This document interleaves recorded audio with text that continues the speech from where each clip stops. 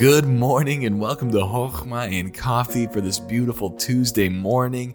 We're jumping right back into 1 John, and we're in 1 John chapter number 2.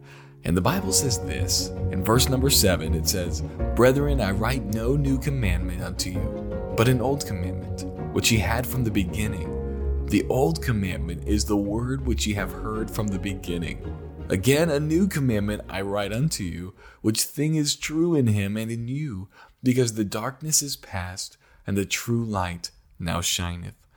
Now, as he is picking up this pen, this is a hard verse to really dissect, and so I'm going to give you what I believe he is referencing, because he's talking about an old commandment. And as we continue to read through this, he talks about an old commandment and a new commandment, which I think they're wrapped up in a similar topic, because as we continue to read through, we're going to see that love for God and love for your brothers are emphasized over and over and over again. And if we look at this first thing, the old commandment, every morning the Hebrews would pray the Shema, and it was, "Hear, O Israel, the Lord our God is one Lord, and you shall love the Lord your God with all your heart, and with all your soul, and with all your mind."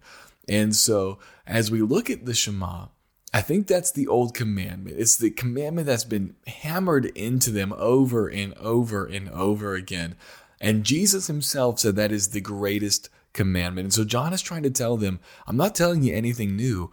You need to love God and you need to love your neighbor as yourself. And yet it's also a new commandment because it's true in him and in you, because the darkness is past and the true light now shineth. And so what he's saying here in my interpretation is he's saying this.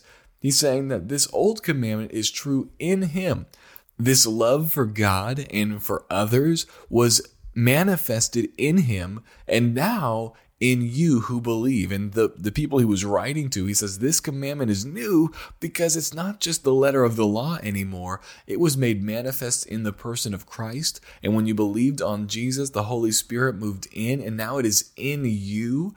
And he says, because the darkness is past, the hiddenness of this law is past, and now the true light now shineth. And so, friend, my question for us who say that we are Christians, are we keeping the greatest commandment? Are we loving the Lord our God with all our heart, with all our soul, with all our mind, with all of our strength? And are we loving our neighbor as ourselves? You see, if we're walking like Jesus, we ought to walk like him. And he truly loved God and he truly loved his neighbor. Friend, may we be like that. I get frustrated with Christians who are half-hearted. Christians who, come to church, sometimes, or maybe they're faithful. They come every single week, but they're not engaged. They're not fully engaged in the work of Christ, and they think because they go to church that they're a great Christian. Friend, may we not be like that. May we be Christians who fervently love God, and it shows itself not just on Sunday mornings, but on Sunday afternoons and Sunday nights and Mondays and Tuesdays and Wednesdays, and it's manifested in our actions. And not only do we fervently love God, but we love our neighbor, and it's shown. Our neighbors know that they have people next to them who care about them. The people in our city, when they come in contact with us, they know that here is somebody who genuinely loves them and cares for them.